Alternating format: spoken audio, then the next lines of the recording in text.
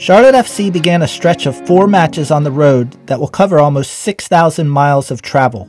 This past weekend, in Massachusetts, they took on the sliding New England Revolution, a club the Crown had beaten at home 3-1 just a few weeks ago.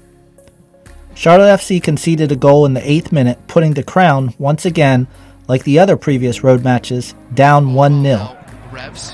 Lots of room here on the right for Brendan Bai. He's got a good cross on him. Floats it, there's the header, and there's the goal. Adam Buksa is absolutely lethal in the air, and he proves it there. Opposite of what the Crown wanted to see. It's good football. It's good football. Can't lie to you, Eric. They get it out. Brandon Bai. What a great ball this is. I said I want to see how they deal with Buksa, and they've not dealt with him well there. That's a good goal.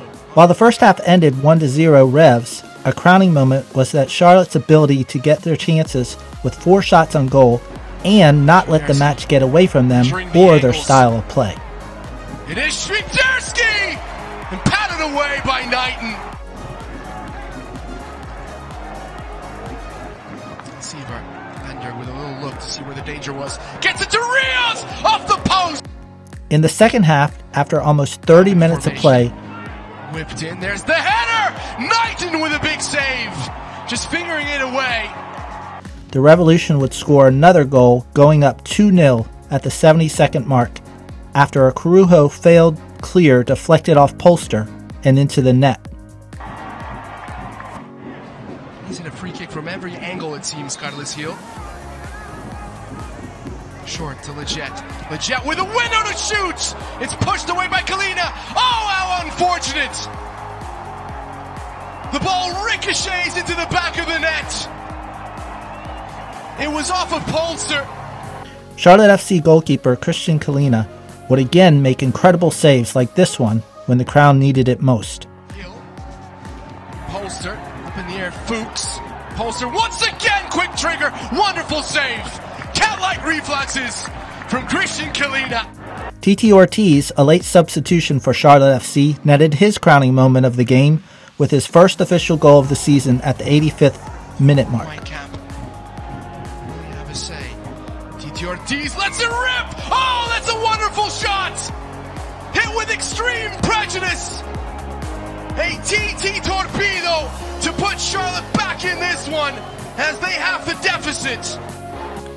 Full time, Charlotte FC 1, New England 2. Those match clips commented by Eric Krakauer and Lloyd Sam, courtesy of the Charlotte FC TV broadcast. In the match, New England connected on 13 of 28 crosses, which helped provide the Revs with 13 shots, 10 of which were inside the 18. New England is among the MLS leaders in connected crosses.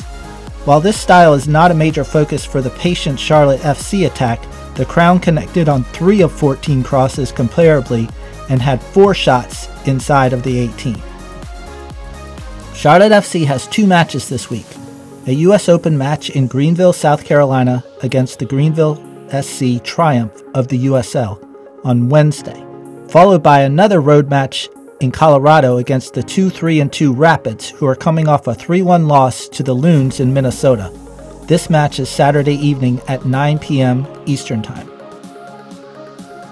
Just like the dry spell that kicked off 5 scoreless halves to start the season, I think getting the initial goal of a match will help propel the Crown to success on the road. Enjoying the pod? We would love to get more listeners. Please help us out and get the word out. Follow or subscribe wherever you get your podcast. We are on Apple Podcasts, Spotify, Stitcher, Amazon Music, Google Podcasts, and Pocket Casts. Plus, we have our newly launched website at charlottefcpodcast.com. Until next time, this has been Crowning Moments for the Charlotte FC Podcast.